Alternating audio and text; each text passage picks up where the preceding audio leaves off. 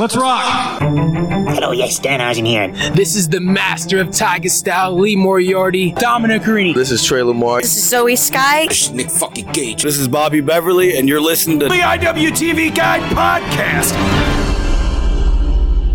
And welcome to another edition of IWTV Guide, your guide to what's on independentwrestling.tv. I'm Jared J. Hawk Hawkins, joined as always by Jay Gold. Thanks, Jay Hawk, from the newly renovated IWTV Guide Studios in Long Island, New York. We are coming to you live to tape every Sunday night. Good to see you. Let's do it. And we got a very special guest with us this week. You've seen him in a lot of places, actually. You've seen him in Create Pro. You've seen him in AIW, Beyond. I could go on from there. TPA is joining us. Welcome. Oh, do go on. Where else am I? Hi, how are you? Thanks for having me. Create a Pro Tag Team Champion, Wrestle Pro Tag Team Champion, and DDT Iron Man Heavy Metal Champion. I think everybody's been the resume. I think everybody's been the DDT Iron Heavy Metalweight Champion at this point, though. But yeah, I beat Leo Rush for that title, and then I forgot. I think I lost it to Pinky Sanchez like 13 seconds later. But all right, it was can't take it away from you. You got it forever. No, I was a Real Action Pro Wrestling 24/7 champion for 12 seconds once. So. Ooh, that works. The only match I've ever won in my life, too, by the way. But I don't wrestle. Well, that's why you ref and you stay away from the heavy stuff, and that's why I don't do it at all, because I don't want to get hurt. So I'll keep my distance. Yeah, I ref and I manage, and I'm very happy about that. What did you think of this week's AIW show on Thursday night? Because we had our wrestling spotlight, Zach Nystrom, from last week in that show, and he wrestled Isaiah Broner. What did you think of him in that performance the other night? That was a really fun match. I was everything I was expecting it to be. I gotta say, I'm glad they cleared Hoodfoot and Kaplan. Nothing was topping that. Yeah, that was nuts. Who put the hole in the wall? Was that Wes Barkley threw somebody into it. So we had a hole put in the wall. We had Isaiah Broner knock the soul out of Zach Nystrom at the end of that match. We had a good women's match on that card. That was a fun night for a Thursday. I like to see wrestling on a Thursday night. I could watch it any time, but I specifically like to see it Thursday night. With nothing to do, not on a typical Friday, not on a Sunday. Thursday night's a good time to put on a live show, I think. I'm definitely okay with that. I'm sure TPA doesn't care what night it is, as long as I'm getting paid. So. That's right. Put it in the envelope. Yeah. Or, just put it behind the bar and I'll take care of it later, whichever works for you. Right. What's your PayPal? Now, I got you covered. No, you can give me that envelope right now. Yeah. Well, so what do you have coming up as far as your, before we hit the IWTV, what's on this week? Do you have any shows that you're going to this week that you're working? Who's that for, me or CPA? CPA. Hey. Hi, I'm here. As far as I know, the only thing I have this week is Beyond Wrestling Open on Thursday. And that's pretty much it until I think I have something at the end of the month, but I don't know if they're announcing me or if I'm doing like a run-in, or I'm going to fall from the ceiling, or what. I don't know what's happening, but I'm going to be somewhere at the end of the month. They messaged me a few weeks ago and said, hey, can you be here on the 29th? So if you're at a show in the New York, New Jersey area on January 29th and I'm there, I'll be there. And you fall through the ceiling, then you'll know what the big surprise is, and everything will be ready to go. CPA dances atop the ECW arena, yeah. Now you're doing Beyond. Is that live on Thursday? You going up there, or is it already taped? Yeah, no, those are live on IWTV as they're happening. Excellent. So, Jayhawk, that gives us a good segue into what's on IWTV Guide this week. What's on IWTV? And it's a pretty busy week here, as a matter of fact. Tuesday, 8 p.m. Eastern Time, New South Action Clash, episode 68. Wednesday at 10 p.m. Eastern will be Paradigm Pro presenting the UWFI Contender Series Season 4, Episode 3. And we've got, looks like 5 live events between Thursday and Saturday this week. So Thursday at 8 p.m. Eastern, as TPA already mentioned, Wrestling Open, Episode 3, billed as Independent Wrestling Open Mic Night. Friday at 7:30 p.m. Eastern, IWTV and Action Wrestling present Southeast First. Independent Wrestling World Champion Alex Shelley defending the championship against AC Mack. You got Southern Underground Pro getting some wrestlers down there. TWE, PWX, Southern Honor Wrestling. That's a big show. A lot of great talent on that, so definitely want to check that one out. And then 3 shows on Saturday. 7 o'clock Eastern Time. It'll be Pro Wrestling Magic presenting People Mover. The Pro Wrestling Magic champion Erica Lay defending against Billy Dixon in the main event of that particular show. At 7:30, we have ICW No Holds Barred Volume 21. And we've got the American Deathmatch champion John Wayne Murdoch against Reed Bentley in the main event for that particular show. And then at 7 o'clock Pacific Time, 10 p.m. Eastern, 5 DC Wrestling When You Wish Upon a Star in Hollywood. And so far enough for that one, Chris Brady against Lazarus. And the 6-man tag, Killer Impact versus Cage Gun, The Great Bambina, and Joey Gonzo. So, lots of great wrestling this weekend. And then Sunday, January 23rd, 8 p.m. Eastern, H2O, Underrated Episode 8. Excellent. I got a nice full slate if you want to watch a lot of wrestling in the shitty weather that's coming up. So there's lots going on this week. And the three shows on Saturday, when there's so much wrestling that there's no way you can watch it all live and stuff overlaps. I love that. Give me some choice. Well, next weekend's a big weekend in New York because they have that GCW show coming in on Sunday. Yeah, well, they're not on IWTV, so I don't care. No, yeah, I know, but I'm just, I like us to go over a lot of the wrestling that's going on anyway. And I think all the guys that we know. So Butters is coming in, so I got to go pick him up because it's his show. So he needs a car to pick him up. The head of IWTV Guide podcast. So I'm going to go get him in the limousine, and I'll drive him over to his to wherever the hell he's staying over in Brooklyn. I think with Austin from If You Catch My Griff podcast. And then the guys will all be in for those two or 3 days. So that's going to be a crazy weekend in Manhattan. Who knows what they're going to do. But that show is starting to look stacked. I don't know. I think Hammerstein sold out, which will be very cool. And Fonzie and I talked about it. I know he would like to get in with Justice, but who knows? I mean, I don't know what his deal is, but that should be. They're going to have a lot of special guests and all sorts of stuff. So who knows what's going to happen with that show? That should be crazy. Yeah, well, I will be firmly comfortable in my own home not watching that show, but I will not give them my money when there's other stuff on. But I'm sure there's other ways to watch it, but I wouldn't know about it. DPA is gonna make the right call and not comment on any of the conversations. Right. He's a surprise guest coming from the ceiling. What are we talking about here? Exactly. I don't know. I don't know what I'm doing. I don't know. They're gonna drop you in for the Briscoes match. I heard that there's an open. Yeah, I'm gonna be cousin Briscoe or something. I'll have to not shave for the next few days. Right. Yeah, you gotta let that grow out a bit. Look a little straggler. Be good to go. So that'll lead us into our new segment, our wrestling spotlight segment. So today's going to be very Creative Pro heavy with CPA on and us doing a review of the Creative Pro show from December, which we'll talk about in a little bit. This week's Wrestler Spotlight, we're going to go right into, and we're going to discuss a member of the Creative Pro roster. So Jayhawk, hit that music. Wrestler Spotlight. Thank you, Charlie Butters, and your new NXT 2.0 team that put that together. So this week we're going to go with a member of the Shook crew, Bryce Donovan, the largest member of the Shook crew. I believe it was Bryce Donovan, Bobby Orlando, and Max Caster were the original 3 from the Shook crew. If I'm correct, is that right, CPA? That is correct. Yeah. So according to, I went ahead and I reached out to our talent just to get some notes, and Bryce sent me some notes. So I want to go over a bunch of stuff so everybody kind of gets to know what he's been doing. Starting out in training in 2015, debuted for Creative Pro in January of 2016. And according to Cage Match and to Bryce himself, his first match was against Grammar Cop, which is now Phil Cardigan. Yep. Bryce wrestled in Impact in August of 2017, and the aforementioned Shook crew, which I'm a big fan of all 3 of these guys, formed in November of 2017. I know I met CPA for the first time at a show in Hoboken, and he was there with Bando, so I was a big fan of both of them from the beginning, and I found out Bobby Orlando was in the Shook crew, and so according to Bryce, and I didn't know this, they have a music video that came out on January 18th. I knew about the song. I just didn't know they released a music video. And Shook Crew debuted at Creative Pro in March of 2018. And then they won the Creative Pro tag titles in June of 2018.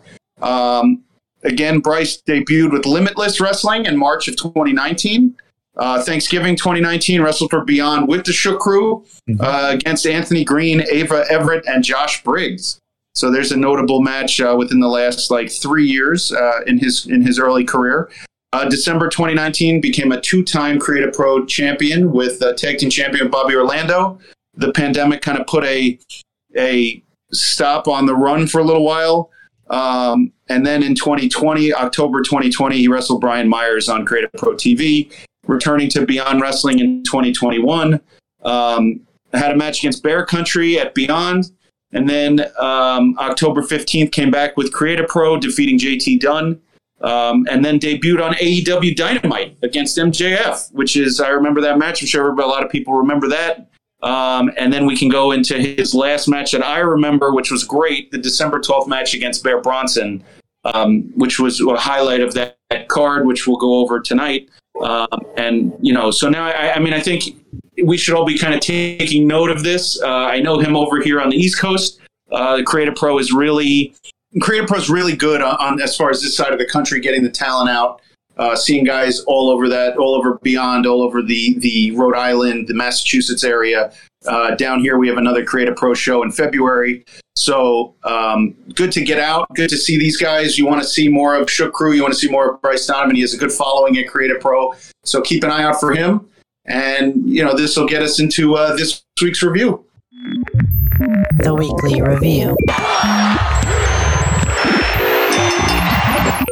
All right, and that week had a very Creative Pro heavy show this week. Our review is the Creative Pro show Happy Holiday, December 12th, 2021, from the Nightclub Columbus in Lynbrook, Long Island, New York. And this was the holiday episode. It was at the VFW Hall in Lynbrook. It was a sold out crowd. It was the first show that I sat front row for Creative Pro. I've been to 2 Creative Pro shows. I never got to the one at the school. But I went to the first one for Thanksgiving for Halloween when Danhausen was there. And I took Austin from If You Catch My Grift. It was a great time. We had a really good time at the show. Got to see, Danhausen there and introduce some people to CPA that I was there with, introduce some people to Bobby Orlando and those guys, the big names that are over there. And this was a really nice way. It felt very holiday-like. I feel like there was a ton of family there. And there were a ton of people from, I think the wrestlers had a lot of family that were there as well. What do you think, CPA? You think that was the case? A lot of families there for you guys? For the December show?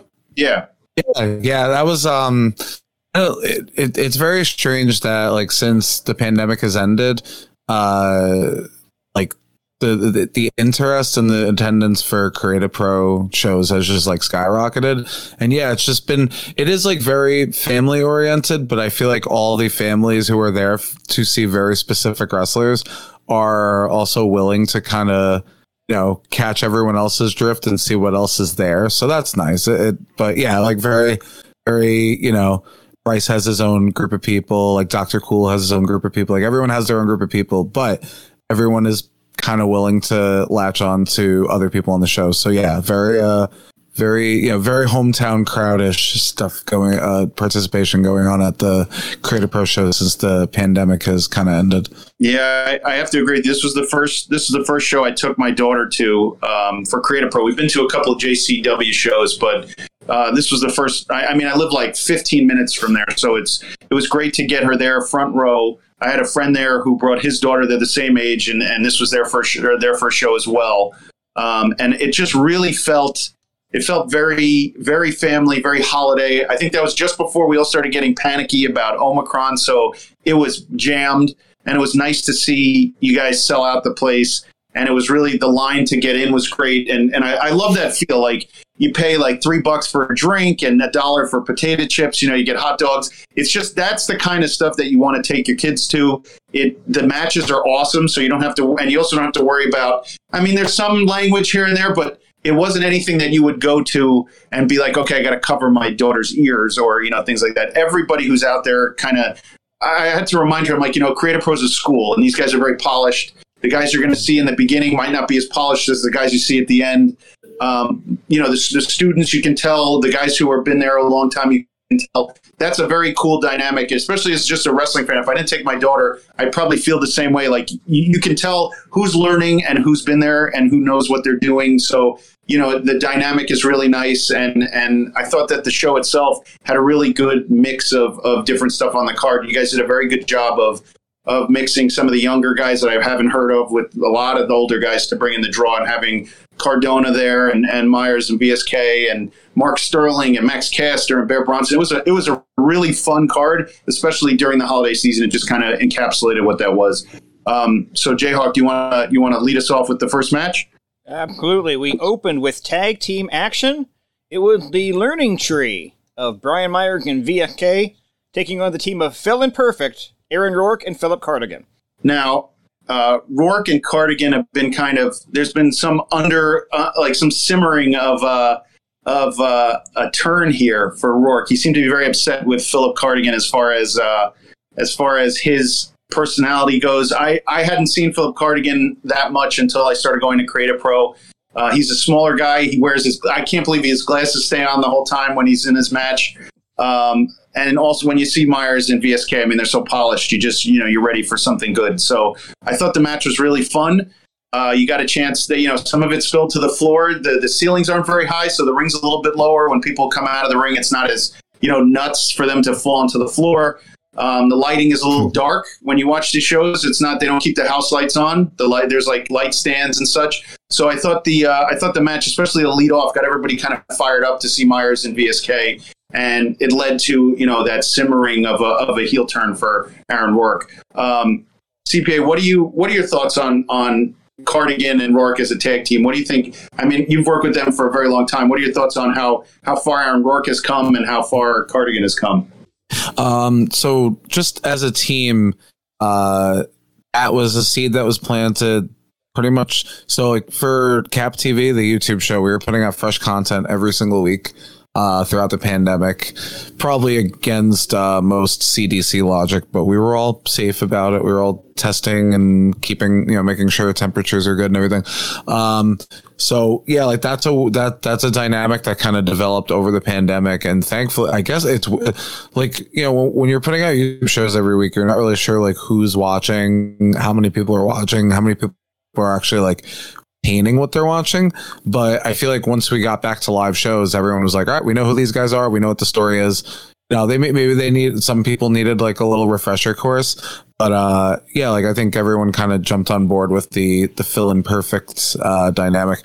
I was around when Aaron Rourke first joined the school, and he came along very quickly. I've since had some of my favorite I guess what would you call this, like the resurrection of CPA, the second wind, if you will, of CPA, second time around.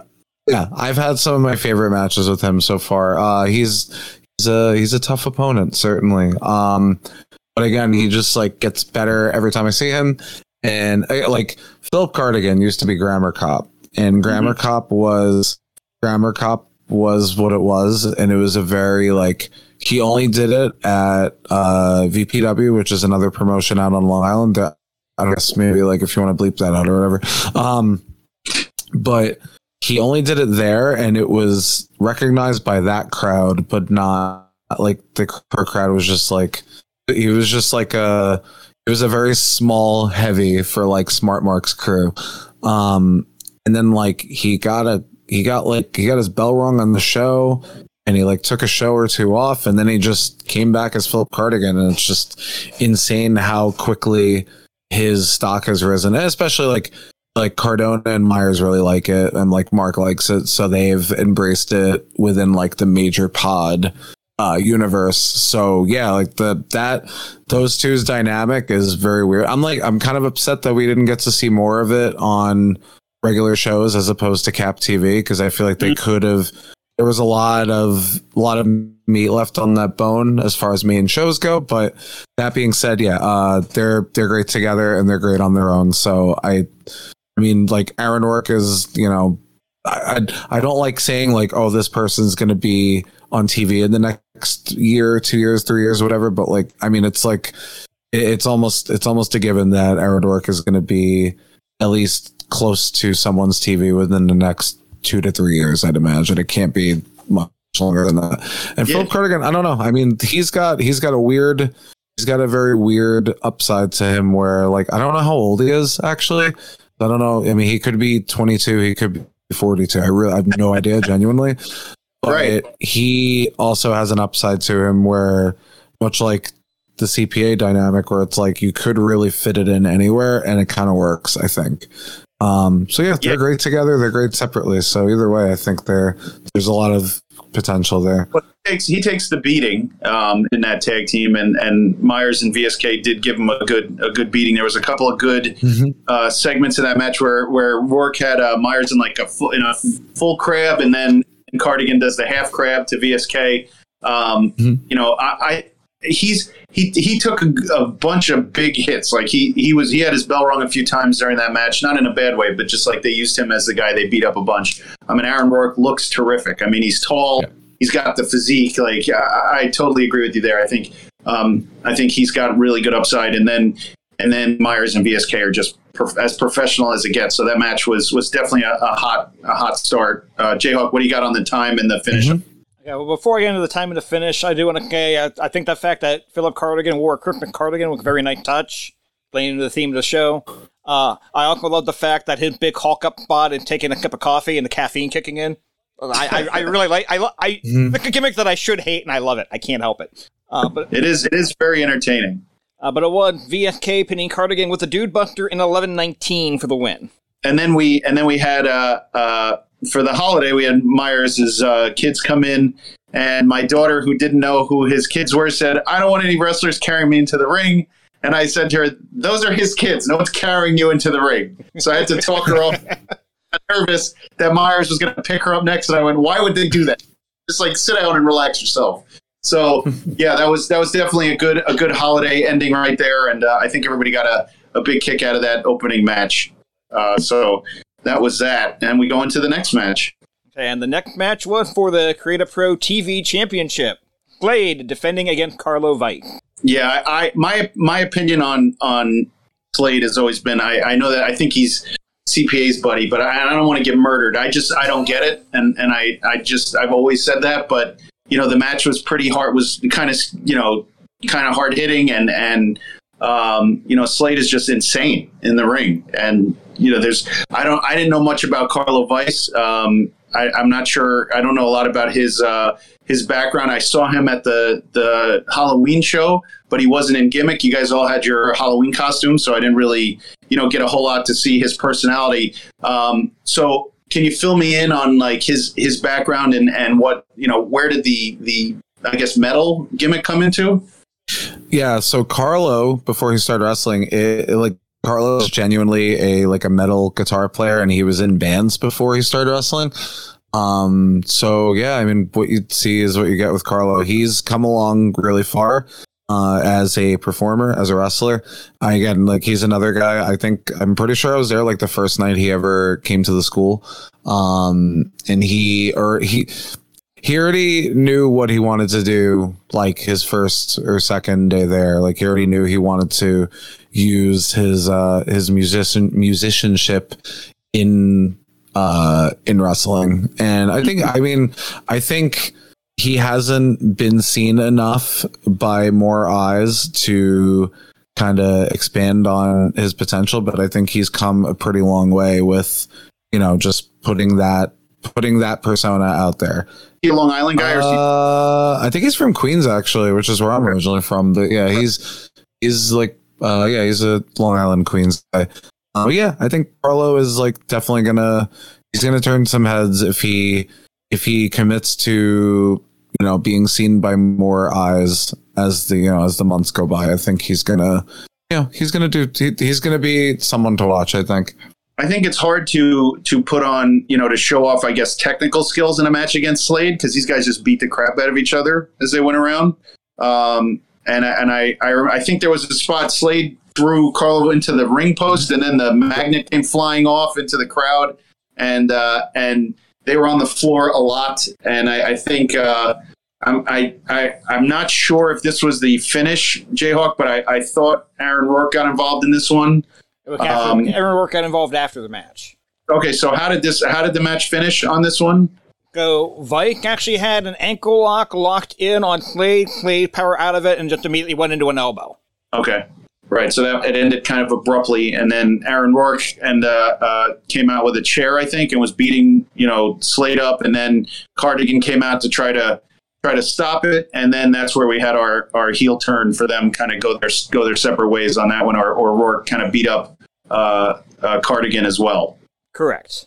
Okay, so as we talked about before, I know CPA, you said you would have liked to have seen more of them as a tag team, but that was pretty definitive as he beats the crap out of Cardigan with a chair in the middle of the ring to move on, and then Rourke picks up the TV title and parades around with it, and I assume that'll be his next challenger, and they'll use Rourke, as the next challenger to Slade going forward. Now, I'm glad you're on because I was going to ask you, and I've seen you post things about Slade before. Can you give me a little background on him as far as his experience with you at the school, or did he come from Creative Pro, or was he somewhere else?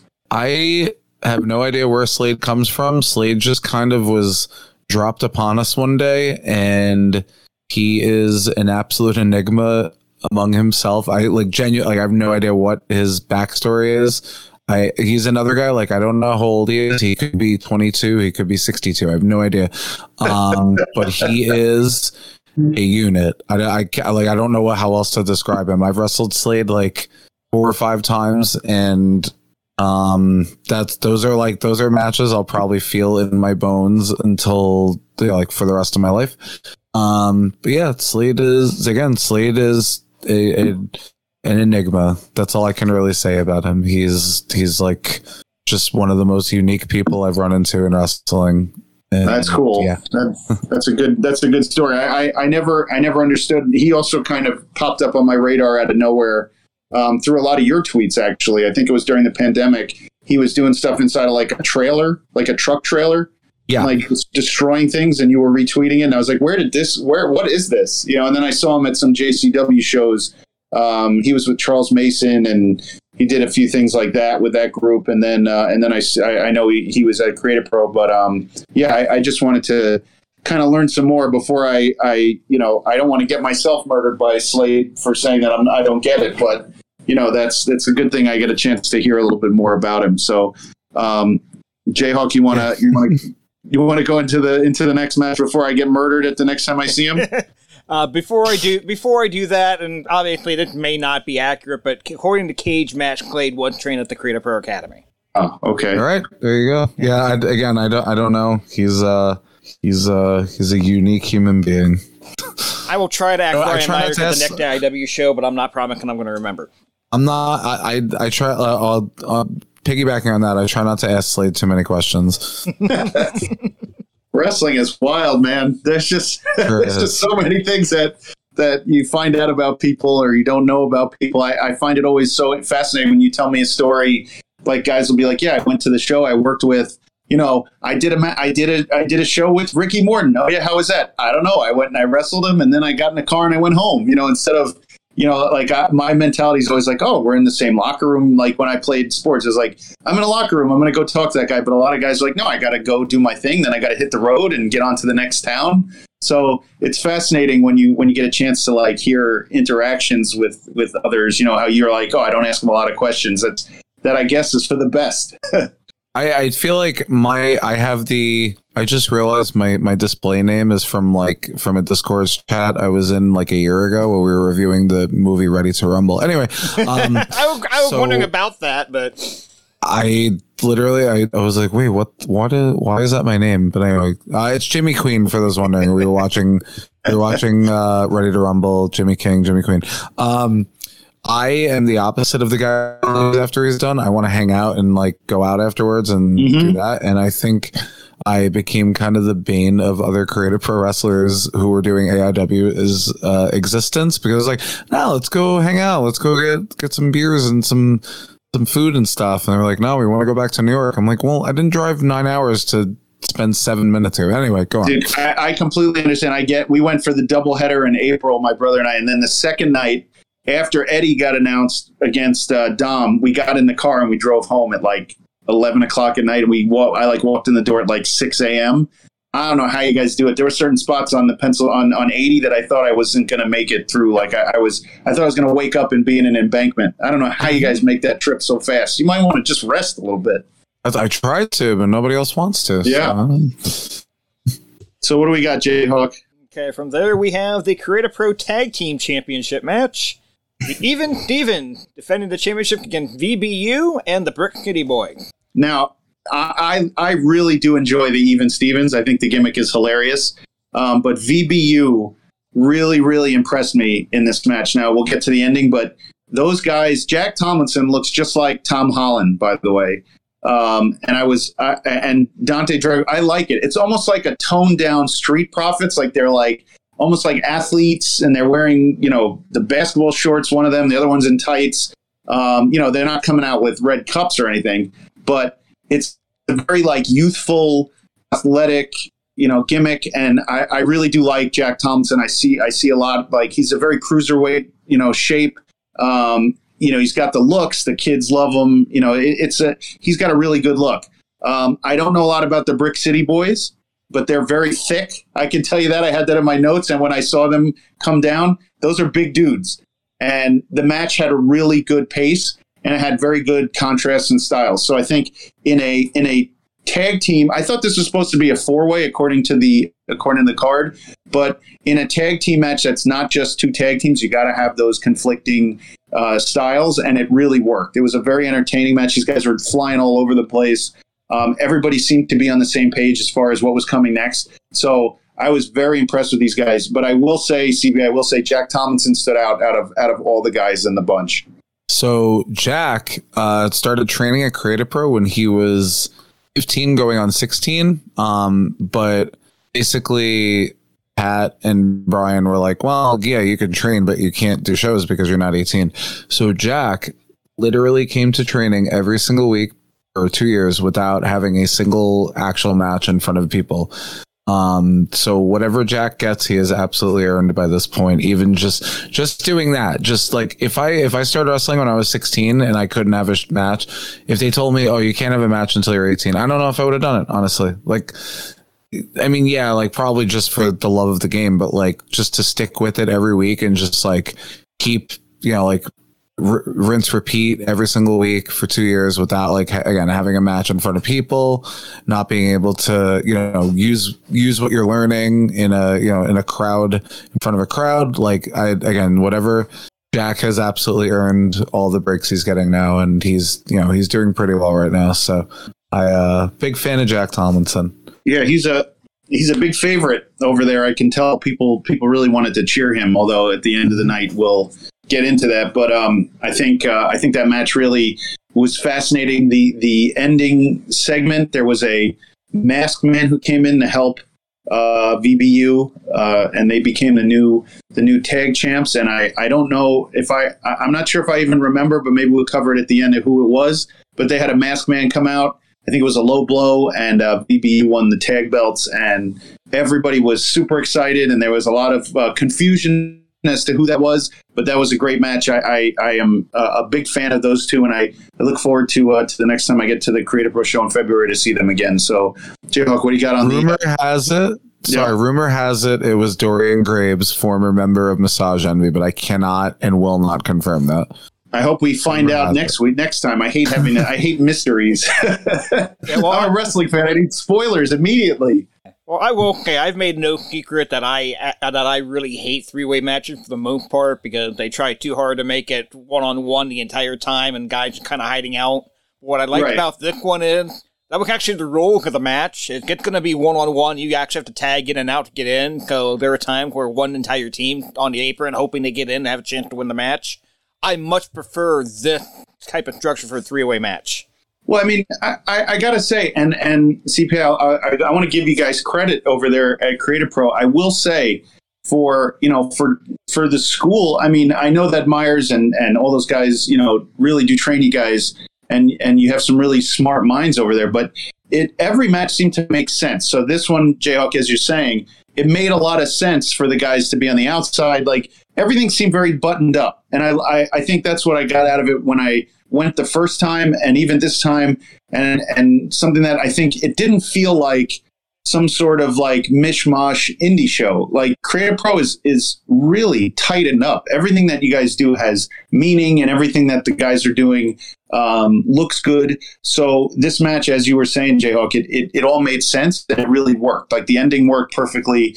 The guys on the outside worked perfectly. It didn't feel kind of like I'm going to throw one guy out of the ring and then the other two guys are going to do as many, destroyers as they possibly can. So that was a very positive, and I liked the way it ended. I thought everybody was super excited in the crowd at the end of that match as well. We have the New York Athletic Commission to contend with, so we have to make sure that we win our matches in a timely fashion before they shut the show down. So that's my defense on that. And also, Creative Pro is a good school. The New York State Athletic Commission is garbage. They chased away all those guys out of Queens when they were doing shows at the Elm Course Center. So, yep. And then the guy who owns Wrestling Universe out here, he used to own ICW, and he was doing that. And he told me, they couldn't do Elmcore anymore because they were getting all sorts of crap from the Athletic Commission. So yeah, I keep forgetting what a different universe like New York is, as opposed to going out to Ohio or going to Pennsylvania to watch, indie wrestling. It's completely different. Yeah, we always have to keep that 10, what is it, 11 o'clock? We always got to keep that 11 o'clock. Everyone turns into a pumpkin at 11 o'clock. So we got to make sure we win our matches in a tidy fashion. And if we got to follow the rules a little bit sometimes against our best wishes, then that's what we got to do. Yeah. Tag ropes and everything. Yeah. Love a tag rope. Yeah. I obviously it's like a made up BS story, but I always love repeating it whenever the 11 o'clock curfew comes up. The story that was kayfabe at a WWF show at the Spectrum one time, and Pennsylvania had it for the longest time too, was that shows would end at 1 or 2 o'clock in the morning, and there'd be a lot of divorces because the wives didn't believe the husband were actually had a wrestling match until 1 o'clock. There are some USA Pro shows from 2004 and 2005 that I think are still going on to this day. Yeah, that's my biggest problem is being at a wrestling show, and you go up and down and you're all excited, and you think that the main event is coming on, and there's like 3 more matches behind it.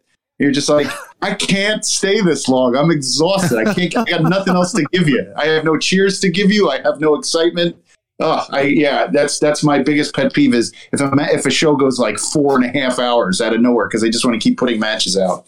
A good show, you don't know how long it is. A bad show, you know every bit of how long that show is. But and we've watched some bad shows with this podcast, so I can tell you that there are several bad shows that go on forever. I'm still mad at Austin for that West Virginia show he made us watch a few months ago. But NWA Wildside, that was awful. Oh, absolutely awful. What was that from? Like 2004? Yeah. Yeah, it was. It was going to be a tri-state, and it was, I think, tri-state. 2001 or 2. It was Jerry Lynn and Rey Mysterio was the main event, and they only got like 6 minutes.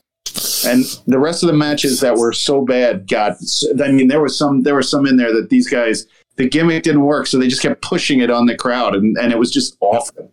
Even the announcers were they had it at certain points. Yeah, there's the whole thing that like old timer, especially like just like old timers are like, oh, we used to work the crowd. It's like, no, you didn't. I watched those shows. You didn't work anything.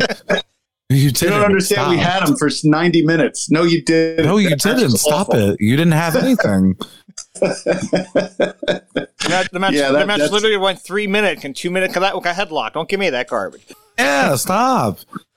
Yeah, well, this was for a tag match. This went perfectly, and the ending was fitting for where it was on the card. So yeah. Also, like just as a kind of like a sidebar, like all 3 of those teams have really, and like Jay Cruz of Brick City Boys has been around. Like he started and then he went away for a while. Like him and Victor Chase have. I guess like because of the pandemic, I forgot. Not that I forgot that they wrestled, but I just like hadn't seen them wrestle together in a while. Those guys are insanely good now. They've just come along so far. I mean, like Steven Azure is probably one of the best like pandemic getting in shape stories of most of wrestlers. Like he's doing great. I don't know. This is just like I didn't get to watch this entire match. If I'm being honest about it, I still have to like actually I still haven't watched my match, so it's not a slight on anyone else. But all three of these teams is like a perfect gel of, you know, different dynamics of people and, you know, agendas and wrestling as teams and such. So yeah, sorry. That was good. Yeah, no, I agree with you 100%. We did have new tag team champion crown, VBU getting the win in 8:55 when Tom Lincoln hits the jack attack for the pin. From there, Leo Sparrow comes out. He's a vegan, and he, being the pretentious vegan, and throwing spinach to the crowd. He threw it on me. He threw it right in our section. Threw lettuce right in my face. And my daughter's like, "Are you going to eat it?" And I'm like, "I'm not eating that. That came out of his bag over there. I'm not eating that lettuce at all." But yeah, he pulled that off well. And old Leo Sparrow was on Monday Night Raw last week, taking an ass whooping from Omos. Oh boy. Yeah, sure was. Yeah. Yeah, I will say that quote unquote Nick Standard made almost look like $1 million. Mm-hmm. That was good stuff. I like open challenges. I always find them to be super exciting, even when I don't know who the person is. Like, I just love when a guy gets in the ring and is just like, "I'll fight anyone." Then it's always something, either some giant dude or somebody that the fans like really explode for. So I was really happy when he did his open challenge and Vargas came out, because I don't know a lot about Vargas, but I do know when I saw him, this is like the third time I've seen him, he's a big, scary dude. He looks a lot like Umaga. Mm-hmm. And he, like anybody who wrestles without shoes, I love. Dom, if you're listening, take your shoes off. But I love the fact that he comes out with like the taped feet. Like, it's just, you have to be a complete psychopath to wrestle without shoes. Yep, sure do. Yeah. Yeah, not much to say about this match. Vargas proved that he's not vegan by biting Sparrow before the bell. And they get the win with the powerbomb in like 30 seconds. And then Ariella Nix came out to cut a promo. And Ariella Nix is a UXWA alum. I remember when she came out in 2019, of December 2019, that back-to-back AIW UXWA, it was Hell on Earth, and then the next day was UXWA at the church. And Rick Nelson introduced me to her. And I remember seeing her. She was the Capital Wrestling Women's Champion for a very long time. I actually saw Ariella Nix wrestle Nyla Rose before she blew up, you know, and became, you know, super famous. She was at Capital Wrestling as well.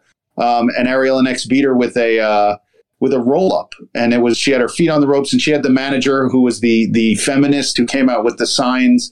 I think she was the owner's girlfriend at the time. And that was her manager, and that she was God's gift or whatever it is. But I'm very familiar with Ariella Nix. I'm fascinated in seeing her kind of, you know, go forward in her career. So it's kind of cool to see her in Long Island. Mm-hmm.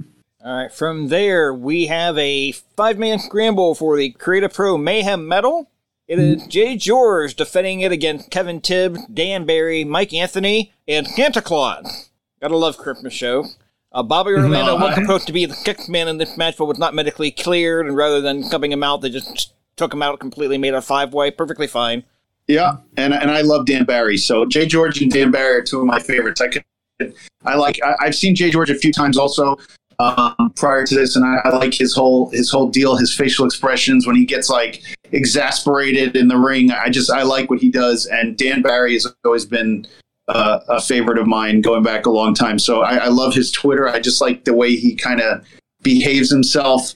And the match was fun. There was just a lot going on. They had Santa Claus coming out and throwing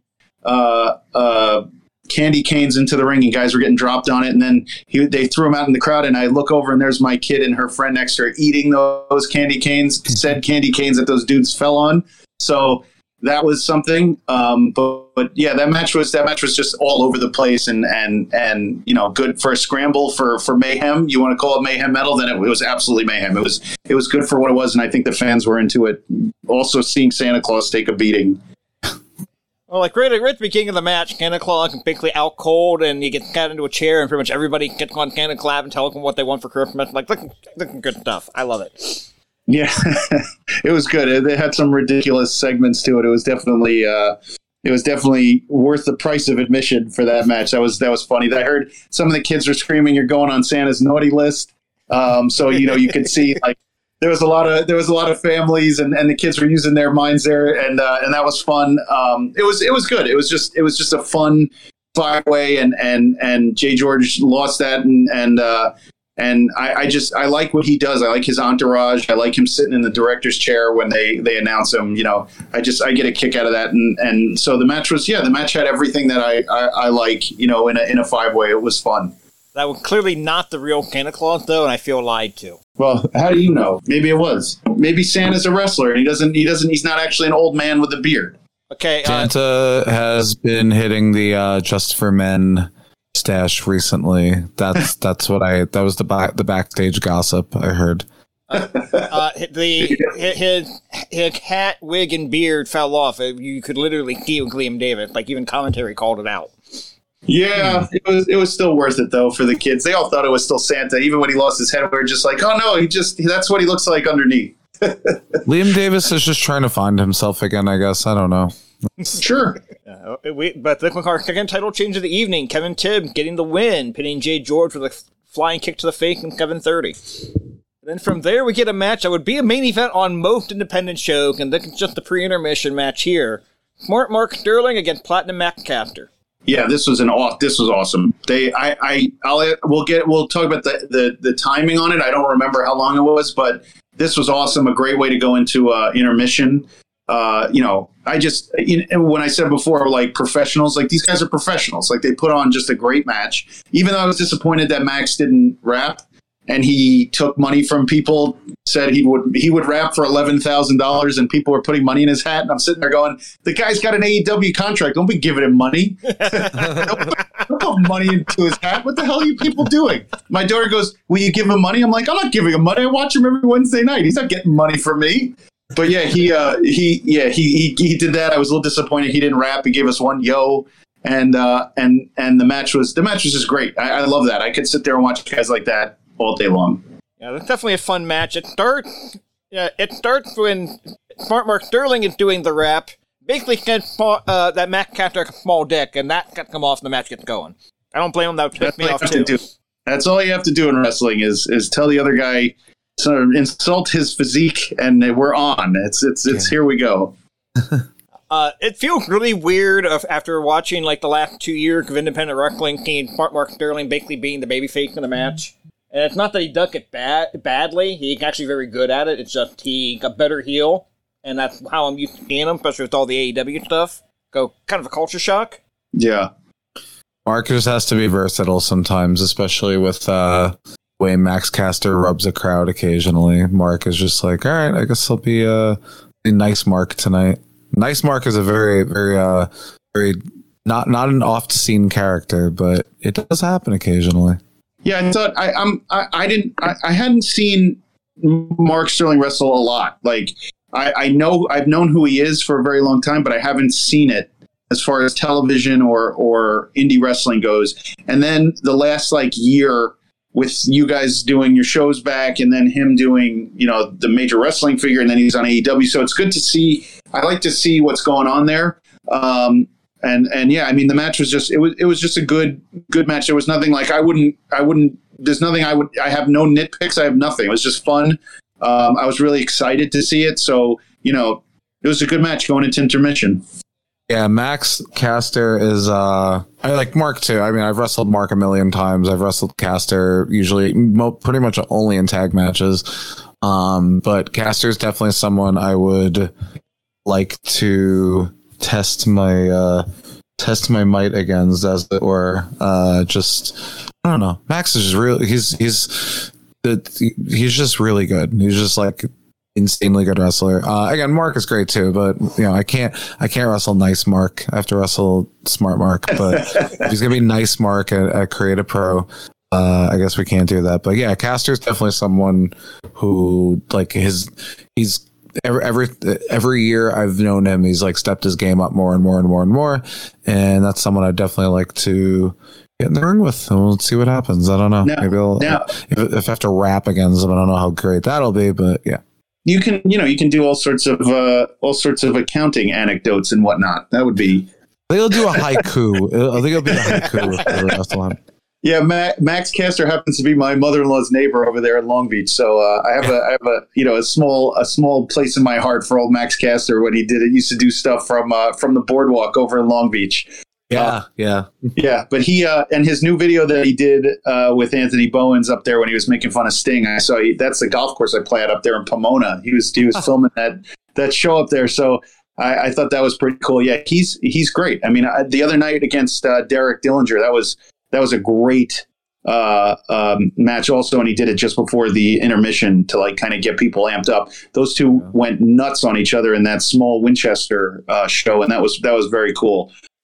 So yeah, I think there's zero you can say bad about this match. It's something if you saw it on any card anywhere on the card, you'd be like, yeah, that's why I'm going to the show tonight. So yeah, it was It was Caster getting the win after a series of counter move, 12 minutes and 23 seconds.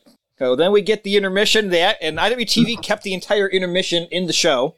Yeah, that was weird on the playback. I don't know why they did that.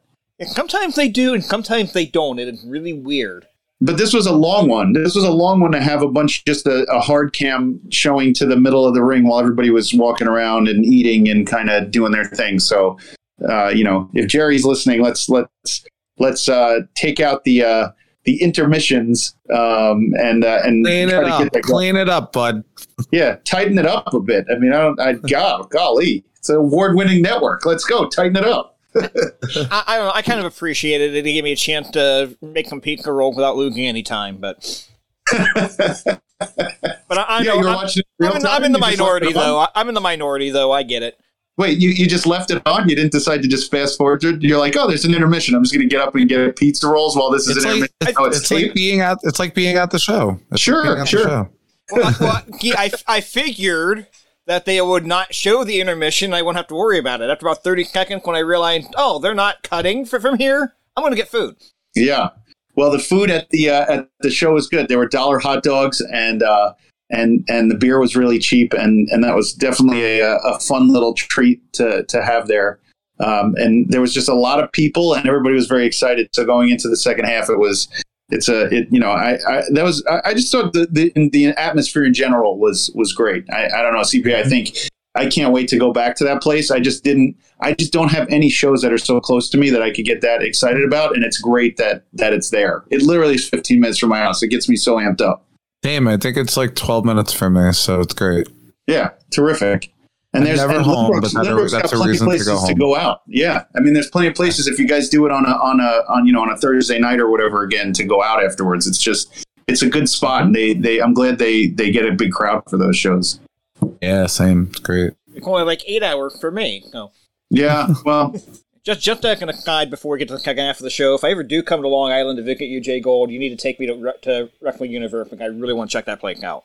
Yeah, and they have 3 of them, and they're opening up another one in Massachusetts, from my understanding. And he's got a show. CP, I don't know if you know, he does that. He does a show now too. He's not an ICW owner anymore, but he has that other show like Evolved Wrestling or something Evolution or something like that. I don't know if you've seen it.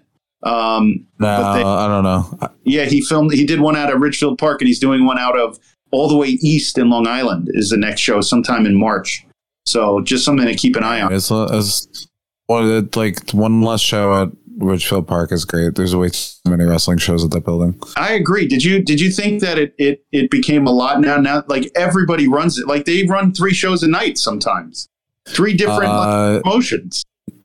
Pro Wrestling Magic used to get like 400 people to that building, and then everyone started running there, and now it's just not the same. It was just like it was a nice, unique spot that isn't really super easy to get to, like by public transportation. Right. So having to go there potentially 3-4 times a month is probably not super attractive to most people. So yeah, that explains that. But yeah, it was once like a cool building to wrestle in once every so often. Yeah, I think I don't know if you remember, but WrestleMania weekend in 2019 or whatever it was when WWE was here, they ran like almost like a collective-y thing from that spot. And, Capital was there and a bunch of companies were there and nobody did anything. Like nobody went to those shows. So yeah, that was a weird one. So I think because they were able to run shows there, I think that's why people are starting to get back over there, because these guys are letting them do shows. So they're just anybody and everybody is running a show in there. Yeah, I think I don't know. It's oversaturated to say the least. Kind of like when ECW folded and every independent promotion anywhere near Philadelphia had tried to run the arena. Yeah, everybody still tries to run the arena there, and I get it. Everybody wants to take a picture in front of the mural, but you still can't sell what you can't recapture what ECW did in that place. No. Now, moving to the second half of the show. Second half begins with a Kick Perkin tag team match. Johnny Clash, Evil Kip, and Davian taking on Dr. Cool, Notorious Mimi, and our guest this week, GPA. And Davian, who we talked about last week, who Jayhawk, I know you're a big fan of, and Notorious Mimi, who my daughter is obsessed with, that she comes out with wings, and she thought when she came out of the crowd and CPA was in front of her that he had wings. So she was very excited. She was like, "That was the guy we said hi to, and he has wings." I'm like, I think there's someone behind him, but yeah, that was a very fan friendly group, the three of you. And Evil Kip was really, really mean to us in the front and took my friend's daughter's hat, and people were cursing him out. I remember him. I don't know if you remember this, CPA. He took a beating from Chuck's, oh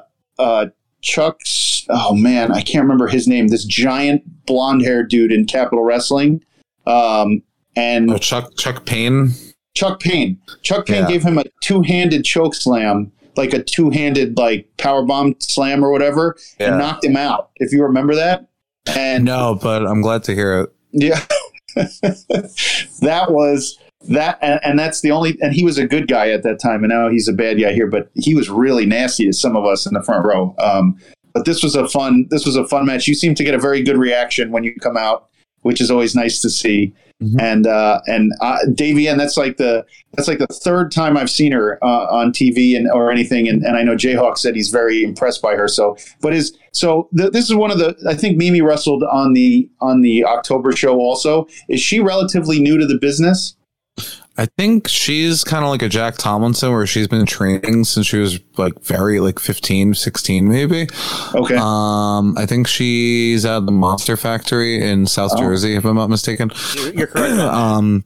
Yeah. So she's been just kind of plugging away for a while, and now she gets on like she's been on AEW at least once or twice now.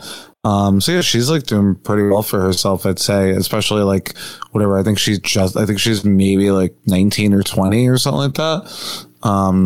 So yeah, she's definitely seeing some returns from, sacrificing her, I guess what some people call her golden years of being a late teen, early 20s type. Yeah, she was good. She definitely has her look tightened up as far as what she wants. And I thought the match between the six of you it worked. It was something good to come out of intermission.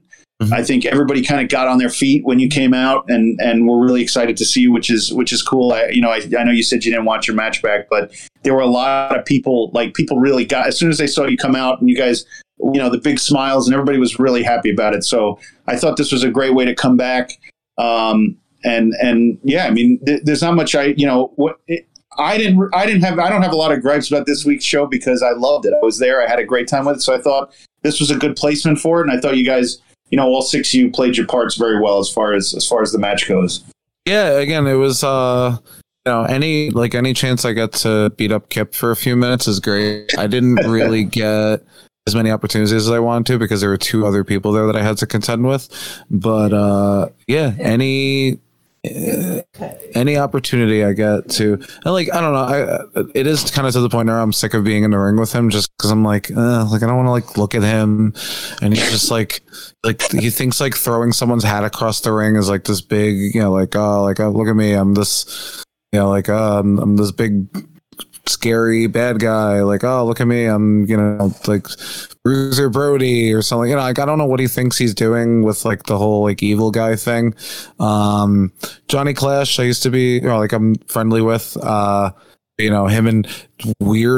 and Kip have formed kind of a thing there. I don't know what that's all about, but I don't know. I hope Clash kind of sees the light and gets away from that. Davian Davian is a tough customer. That was my first time in the ring with her, and like Creative Pro traditionally doesn't really do like intergender stuff, which is why I was like, oh, this is going to be a weird match. Like, what do I do here? But yeah, I think we were for the most part able to kind of not go too crazy with the intergender violence or whatever. I know a lot of people are kind of uncomfortable with stuff like that. But yeah, overall, okay experience except for losing the match. I don't know. I got to hit Kip a few times. That was cool. I got to, again, it sucks having two other people there and you can't really focus all your energy in one person. Yeah. But I don't know. Overall, watching Mimi kind of, I don't really know her that well. I haven't really seen her wrestle too many times. So seeing her kind of go out there and the crowd liking her was pretty cool. Dr. Cool is a new guy. I think he's like 19 or something like that. Like he's a youngin'. He just started training maybe a year and a half ago, maybe a year. I don't know. Not too long. But again, he's coming along. He has this little... Let me ask you something. So you go out with a guy like that and with Mimi, right? They're both young, like, late teens, early 20s, relatively fresh.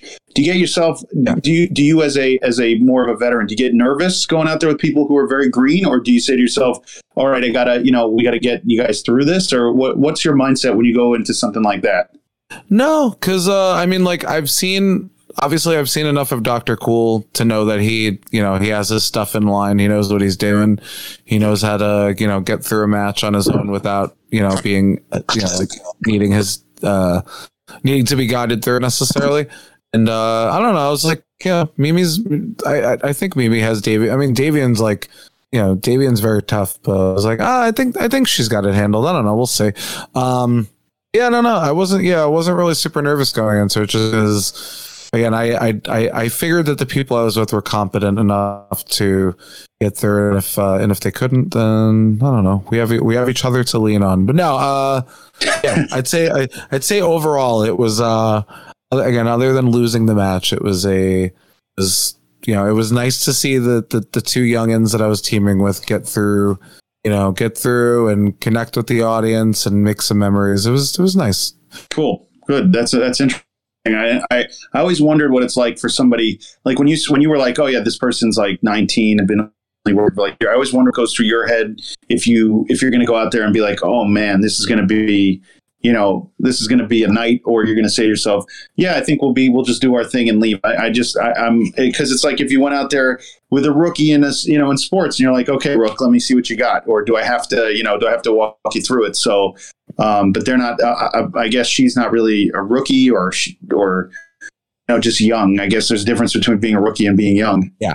So, I think they've both gotten enough reps in by now to be, at least competent in front of a crowd. I had more rough experiences with people who were adults when Mimi and Dr. Cool were born than I had with them that night. So right, I'll say that for them at least. Right, excellent. So what do you got, Jayhawk? What do we got for the finish there? It was Johnny Clash pinning Dr. Cool with a roll up in 5:30. Yeah. Good time. The timing was good for that match. It was perfect for leading up to the final two matches, which I was very excited about. So we go to our semi-final match, and it was this week's IWTV Spotlight recipient, Bryce Donovan, taking on Bear Bronson. And right at the opening bell, the crowd starts chanting, both these guys, which I enjoy. Although by the end of the match, the crowd is getting more and more behind Donovan, and I don't want to say less and less behind Bronson, but that's not really fair either, but they were getting really into Donovan by the end of this match. I will say this match is one of those matches where, starting off the match, it started off hot, and by the end of the match, everybody in the entire place was invested in the finish. So that was I thought this was the best match of the night. That was the coolest part. My daughter, watching something like that, she was losing her mind during that match for Bryce. She was rooting for him every step of the way. But watching those two guys, Bear Bronson is fucking awesome. That dude is tough as nails. He's awesome. Bryce Donovan looks the part. He's like 6'5". He's, perfect shape. The guy looks great in the ring. And he had his section over there, and who knows if that was part of it, but they went into the crowd. You had people punching members of his entourage. You had him going all over the place, so to speak. I mean, there were some really big, false finishes in this match. This match was fucking awesome. And I honestly, it made me like both of these guys like 50 million times more just seeing, this match. I've seen Bear Country live as a tag team, and I hadn't seen Bear Bronson by himself. He's awesome. He just really is a great, just watching him in there, no wonder they let him go against Hook, and they put him in AEW and other spots. I mean, he's just a really solid, really exciting. They're both really exciting, and the match was great. I have no complaints about this match at all, and I have no negatives. I just really enjoyed sitting there and watching this match too. Just like that Caster and Sterling match, seeing two professionals go like that was exactly what what I like to see when I go to a show. I don't need 10 of those matches, but to see two matches like that that made my night. Bryce has come along so not that he was ever bad, but he's gone through when he first started wrestling, he was just the tall guy who did some power moves and didn't really do much else. And then slowly but surely he's been chipping away at confidence and stuff like that.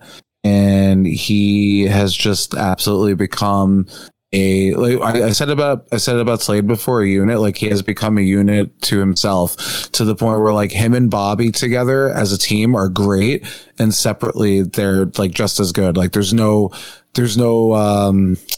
codependence there. They're both amazing by themselves, and Bryce has definitely proven that, especially over the past few Creative Pro shows. So yeah, I mean, and I don't really need to speak for Bronson. Bronson has the employment status where I don't have to talk about how good he is. Bronson is great. Bronson is, just a force among himself. And I don't know. I don't know how much further to get into it. Everyone knows Bronson's great. There's nothing more I could say about it that won't be, it won't sound like me gushing and, trying to be one of those dudes. He's just great. He's just, there's nothing wrong with gushing. Yeah, there's nothing wrong with gushing for a guy. It's great. I love it. I'm glad to hear it come out of you, who knows, you're so familiar with the scene. So, it's great to hear another person, another coworker, so to speak, kind of talk it up. And I thought the match just delivered on every level. So, it was definitely something that, it could have been a main event. Also, if you didn't have Cardona there, and they put that on as a main event, it would have worked also for that crowd. Because I don't know if you were in the room watching the whole thing or if you were behind the curtain, but the place was unglued at the end. Yeah, I watched most of the last two matches, and this match was the crowd was insane, and the energy was great, and I don't know, and I guess the thing with this match and the main event is that, yeah, they were both main event level matches, but they were two different energies to them. Cardona carries his own energy with him, and Bronson and Bryce were I don't know. It was more of a there was a physical escalation to it that made it a main event match by the time it was over. Yeah.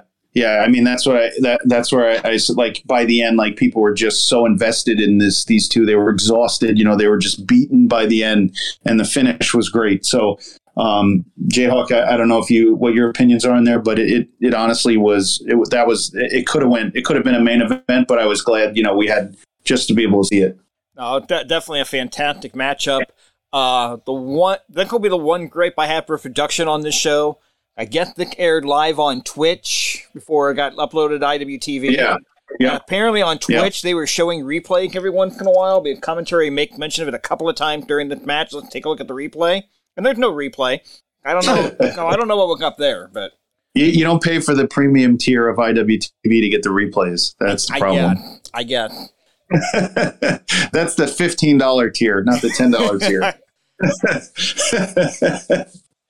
It was Bryce Donovan getting the pin with the TKO in 17:54.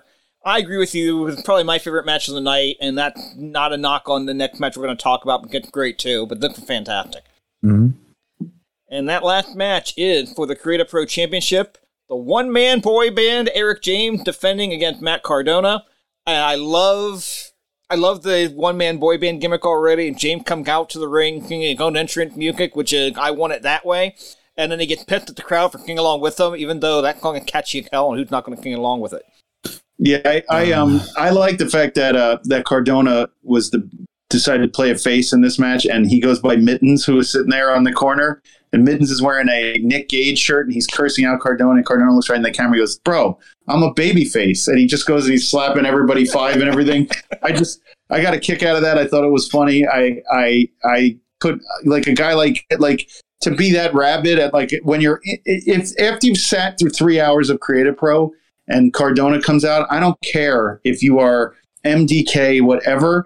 You felt the vibe of the crowd. It was a holiday show. Do you got to start cursing Cardona out the second he comes through the curtain? Like, read the room, dude. Take a breath. Like, I get you want to boo. Yeah. Mittens reading the room is something we've been looking for a long time. Yeah, I mean, that I didn't get it, and I there's it's something that bothers me when you go to independent shows. Just, dude, it's a holiday show. Let's just play that. You want me to pretend you're a good guy in this show and not the bad guy on the other shows? I'm in. I'll suspend whatever you want me to suspend. And if you want good guy Mark Sterling instead of smart Mark Sterling, I'll let you be good guy. You know what I mean? Like, it just didn't make any sense to me. And because the vibe was so happy, and then it turned into that. But either way, the match was of course very professional. Cardona's huge. I mean.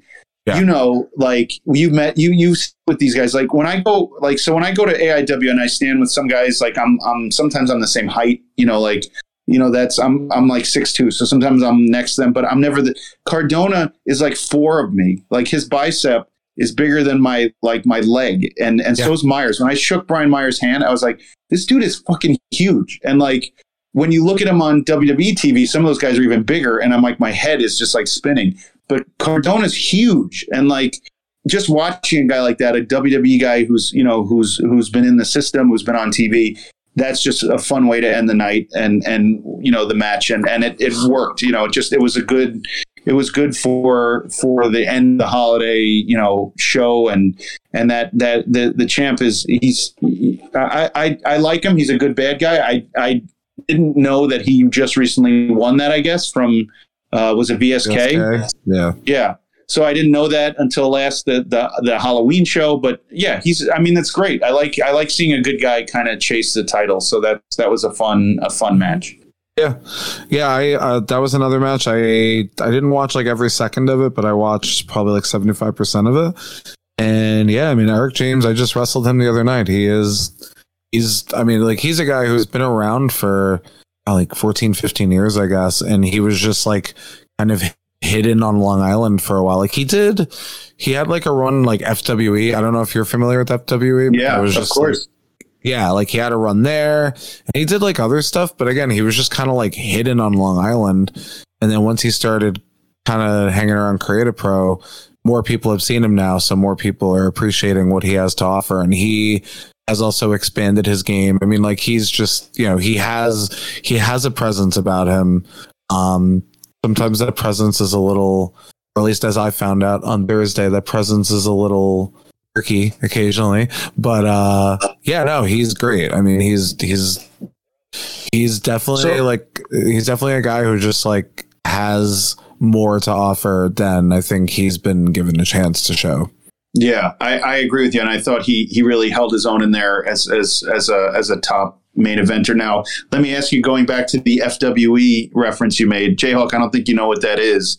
Family Wrestling Entertainment. It was out of nowhere. This guy, like, from my understanding, and I spoke with the owner of Wrestling Universe who knew him. Apparently, it was this kid who came into a lot of money from like a car accident, like hundreds of thousands of dollars. And he decided to put together these like super cards. And I went to like 2 of them at the Elmcore Center. And I remember asking people, I'm like, who the fuck, where did this kid come from? Or who owns this company that they can afford? The opening match was Eric Young versus Colt Cabana. And then it went into the Young Bucks and Johnny Nitro or John Morrison, whatever he was on there. and they had like every single big name. Matt Morgan was on it. Brian Kendrick. I had a cigarette outside with Matt Morgan, and I was like, this is bizarre. Like, he was standing out, it was freezing out there, but the cards were AJ Styles was on it. Yeah. Like, I could not understand how this dude, and then it just disappeared. Apparently he ran out of money.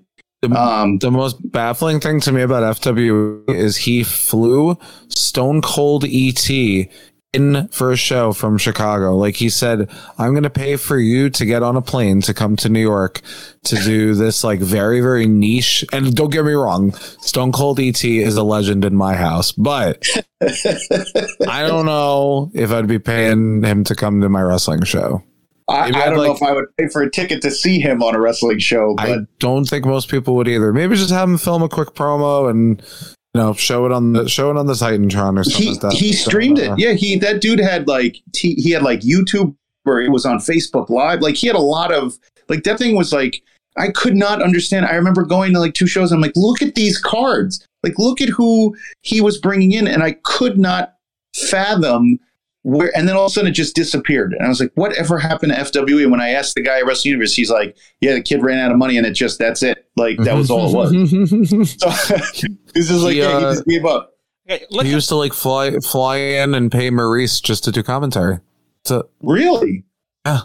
Unbelievable. Commentary. Okay. Like, she's a great personality, but to do commentary, full, I'm sure it wasn't like a $20 gig, where does she live, in California, Montreal? Like, I don't know where she lives, but I'm almost positive she doesn't live in New York. So, no, yeah, definitely not. Yeah. And if you look at the Facebook page, the FWE Facebook page is still up. And I went over the matches, and I mean, one day we'll have to watch one of those, Jayhawk, just for the hell of it, not for IWTVI, and just watch them, because they had every single, big name, independent and non-independent wrestling star, and I could not understand how this dude afforded it. But I guess we had our answer, because he went out of business. So anyway, back to the finish. Well, yeah. While we're on it here, I looked it up while you guys were talking about it. Go look at the last show the Cage Match had on record, March 11th, 2015. I was at that show.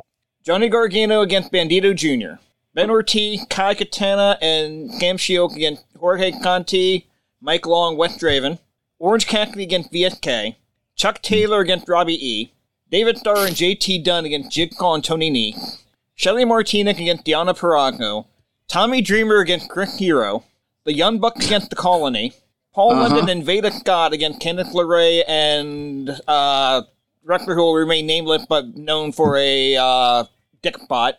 Rowie Giant. There we go. And AJ Styles and John Hennigan, John Mork, and Johnny Nitro, whatever the fuck you want to call him in the main event, 2 out of 3 falls. Fuck, that's a great card. Look at that. Look how many talents that dude put on that. And those guys were all known. Like, it wasn't like, oh, this was in 2002 before anybody knew, AJ Styles. No, this was like Japan AJ Styles. Like, brought him in, and the Young Bucks against the holy moly, that dude. I remember Candice LeRae took a spot on the floor in that match. Like, she jumped off the top rope and went to the cement, and I was just stupefied. I could not fathom what they were doing there.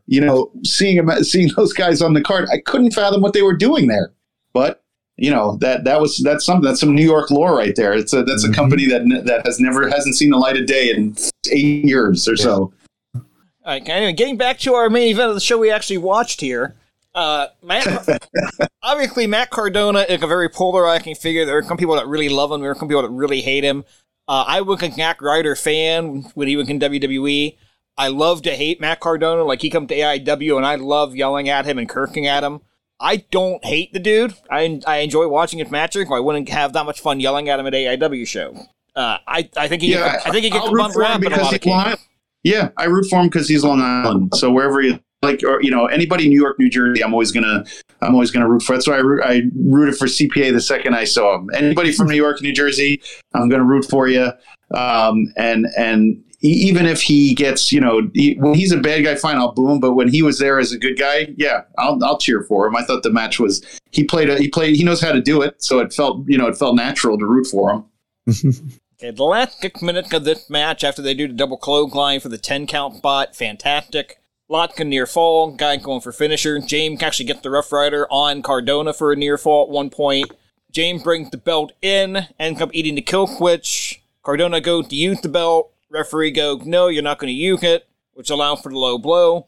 And then we get a spot where the referee almost gets hit like 3 or 4 times before Cardona, Mick, and James can catch the referee with a forearm. We get the Rough Rider. Second referee comes out, counts the pin at 19:01. Cardona announced as the new champion, but the first referee wakes up and reverses the decision because he got hit with an inverted forearm. I didn't realize Dusty Rhodes was alive to book this show 2 months ago, but there you go. I kid, kind of. After the match, VPU comes out to jump Cardona until VSK, Mark Sterling, and Brian Myers make the save. And then, even though we speculated on who the Macman was earlier to help VBU, was it actually Eric James and VBU coming out to help him, seemingly unprovoked? And now they are bad guys, and the crowd was stunned at old Jack Tomlinson and team becoming the dastardly villains at the end of that match. I like it. I like where it's going. Take the young kids, put them together, the young looking guys, and put them with the champ. Very reminiscent of the Edge heads. Yeah. So now you have those two guys as the young guys, and Eric James as the older statesman, and I like that. I like the 3 champs together. That's going to be an interesting stable that they put together there. And it worked because, of course, it did. I really feel like Creative Pro is, if it's going to be run by Myers and guys who are, seasoned pros, then it's going to make sense. And it definitely worked and made sense. So that was a cool thing. I did want to catch a PBR when they all started throwing them out, but not so lucky. Did not get a beer out of that one. But that was a fun way to say goodnight to everybody as far as the go home. It was a lot of fun. I was excited to hear that they were going to come back sooner than later.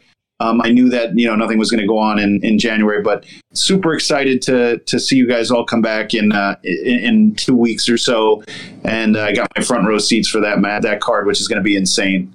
Hell yeah, nice. And I'm sure I'll eventually watch on IWTV whenever that winds up popping up.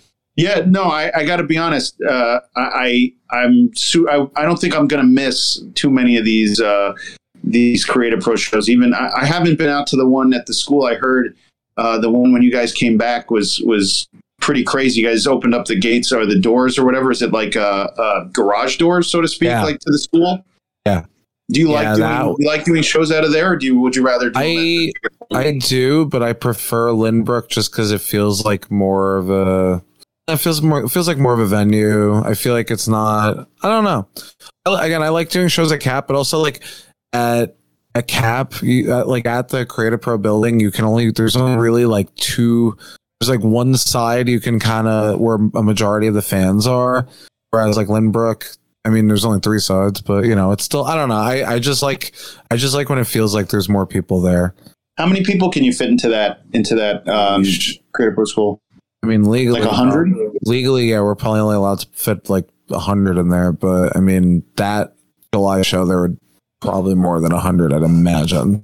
Well, the tickets were free, right? That the one that you guys did when you came back were free to begin with. So I mean, sold out at free. Yes. Yeah, and so I would assume that a lot of more people are going to come if they don't have to pay.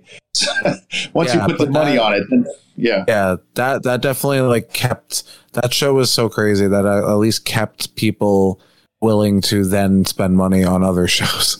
Right. Well, I think it was really goodwill. I mean, it was very goodwill to the fans, and that's all you can ask for. I know as soon as I started seeing shows coming back, I was super excited to go and buy from everybody and kind of support again, because in your business, you rely on the fans buying merch, you rely on the fans buying concessions. So that really that broke my heart during the pandemic, seeing like all the guys down and out and saying, look, this was what I was doing. All my shows were canceled, so seeing them come back and give the show for free. Absolutely. That kind of goodwill, converts over to now the VFW, which it does feel very, you guys have your own fan base. Everybody knows the gimmicks. Everybody knows who's coming out. And it took me a little bit to get to know that. And then I and then I watched it and I realized what that is. And that's great to have that community, that Long Island community. And it does feel like everyone there is from Long Island. Like they should be everyone in there owns a bagel shop and is a Mets fan. Like that, you know what I mean? Yeah. So that's a cool thing. And I look forward to that next time, that February show. I think it's the big fella Doc Gallows is going to be there. And there's a lot of really big names. So I suggest everybody kind of check that out on Twitch when it runs. And CPI, I hope you're going to be there. And I will be there. I'm not sure what I'm doing yet, but I will be there. Excellent. So all of our IWTV Guide listeners will know that you'll be at that show as well. So that'll be fun. So Jayhawk, what are we going to give this show as far as our wrap up? It's an easy thumbs up show. Like, I mean, the only thing you could really say was bad was Varga and Leo, and can you really call that bad at 30 seconds? Like, that's a great show. Mm-hmm. Yeah, I definitely a thumbs up, and I suggest everybody who wants to get to know more about Creative Pro to look it up. Now, CPA, do you do Wrestle Pro shows, or are you always, or is it now? Can you just real quick? I don't want to keep you on too much longer. I don't want you to feel like we're holding you hostage here, but the Wrestle Pro School and the Creative Pro, they're linked by Pat Buck and by Brian Myers, or is it its own entity who puts out its own talent? So the Wrestle Pro School was started by Pat Buck in 2012. It's crazy. Mm-hmm. It's been around 10 years. So Vargas, Brick City Boys, me, technically, I'm originally from the Jersey school. Cool. Who else? I don't know. There's a smattering. Anthony Bowens, right? People from both schools. Anthony Bowens. Actually, Bear Boulder is originally a Jersey school guy. I think he started right before me. I think he started maybe a week before me. What else is there? Yeah, so they run their own shows. I think there's more Creative Pro guys on Wrestle Pro shows than vice versa. I do feel like when we started doing Cap TV and we would bring in more Wrestle Pro guys, I feel like those guys have found their way onto the regular Cap shows. So there is more of a crossover now than there was previously. Like Aaron Rourke is the Wrestle Pro champion right now, so yeah, there is a crossover there. But yeah, Wrestle Pro, I made amends with Wrestle Pro management after some years of uncertainty, and I've started doing their shows again recently. I'm in a weird little rivalry with Sean Donovan, where for some reason that I can't really explain, these ECW guys keep coming out and helping me win my matches. Not really sure what that's all about, but I guess one day I'll have to corner Danny Doring or Sandman and see why they keep running in on my matches and helping me win. I don't know. I mean, I probably had posters of them on my wall when I was a kid, so maybe they're just big fan. We'll just help them out a little bit. I really don't know. We'll find out one day, hopefully. But yeah, I'm actually on their next show, which I believe is on February 5th. The day before the next Creative Pro show is on February 6th. Cool. Excellent. Yeah. Okay, anything else you want to? I think that was a really long version of it.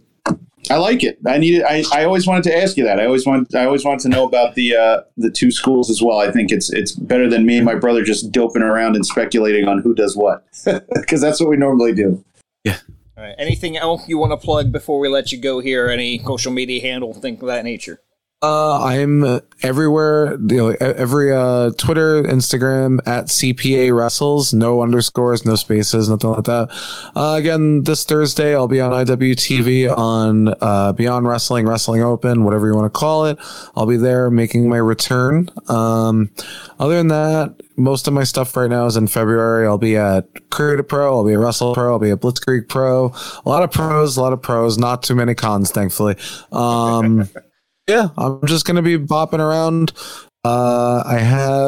Again, if you follow me on Twitter and Instagram, pretty much everything I do is on there. I tweet as often as I can because a lot of weird stuff happens at the office during the course of the day that I just really feel like everyone needs to know about. Other than that, I'm trying to think of what else I have coming up. I used to be on a podcast called Off the Hop Rope. We have since not updated. We haven't done any new episodes in a while, but if you want to hear about things that I was up to between 2018 and early 2021, then you can check me out there. Off the Hop Rope. We would pair craft beer with pro wrestling matches, and I don't know. There's a lot of my old stuff on IWTV. You want to Off the Hop Rope was great. That was a great podcast you guys used to run. So I hope it comes back. It was fun, honestly. Like, again, I really enjoyed doing that podcast, but I guess if there was one positive about the podcast going away, I was able to kind of trim my midsection down a little bit because I wasn't drinking as much high calorie beer every week. Mm-hmm. So if anything, that was a positive that the podcast is kind of going away, but it's, it's all for the best. Like, Mark is at AEW now. Troy is doing whatever the fuck Troy does, like fixing thermostats and taking off the pool cover at his house, whatever Troy does during the course of his day. But yeah, other than that, again, I have a lot of stuff on IWTV if you want to become a little more well-versed in what CPA is and does. And again, follow me on social media and I will let you know what I'm doing on pretty much a daily basis. Excellent. So on my side, you can follow me on Twitter, jgold12. Not much going on there except me yelling at politicians and then looking at wrestling. So it is what it is. So before we go home, you could actually catch me this coming Saturday, January 22nd, working for Real Action Pro Wrestling and their Cold Front show at the Highland Center in Southern Ohio. That's at 6:15 bell time if you're in the area. And January 29th, I'll be working for Mega Championship Wrestling out in Elyria, Ohio, community college out there. Check those shows out. Follow me on Twitter at RefJayhawk. Follow me on Instagram at Jayhawk1539 and occasionally on Twitch at RefJayhawk. I have to thank CPA for joining us this week. I reached out to him last week, and he graciously agreed to do this with us, and I really appreciate it. I like hearing the insight into Creative Pro and all the other wrestling schools and places that he's been. He's a really great guest. I suggest everybody check him out on Twitter, Instagram, all over the place, and go to his shows. Please rate, review, and subscribe wherever you listen to us, and don't forget about the merch store at whatamaneuver.net. We have that new collab between What a Maneuver, IWTV Guide, and Derek Dillinger, the Maniac headless T-shirt and the IWTV Guide logo T-shirt. The money there goes not to me. I know that. I haven't seen a dime. Our podcast friends, Wrestling Cheers, Pod Van Dam, the Super Fantastic Podcast, If You Catch My Grift, and At Odds with Wrestling and AIW. The card is going to change. And then our other friends over at pwponderings.com, Big Starks Brand, Set Tap Photo, Smoking Jay's Barbecue, and Joey over at Kayfabe Collectibles. I am wearing his Kayfabe Collectibles sweatshirt, zip up now with the Yokozuna logo, and I love it. So yeah, check us out check me out again on Twitter, and that's what I got. All right, with that, join us next week. You want to find out what all your favorite independent wrestlers are doing? You can check them out right here on IWTV Guide. We'll catch you next time, everybody. Thanks, y'all. Let me tell you how it will be. There's one for you, 19 for me. 'Cause I'm the tax man. Yeah, I'm the tax man. Should 5% appear too small? Be thankful I don't take it all. 'Cause I'm the tax man. Yeah, I'm the tax man. If you drive a car, I'll tax the street. If you try to sit, I'll tax your seat. If you get too cold, I'll tax the heat. If you take a walk, I'll tax your food. Tax man.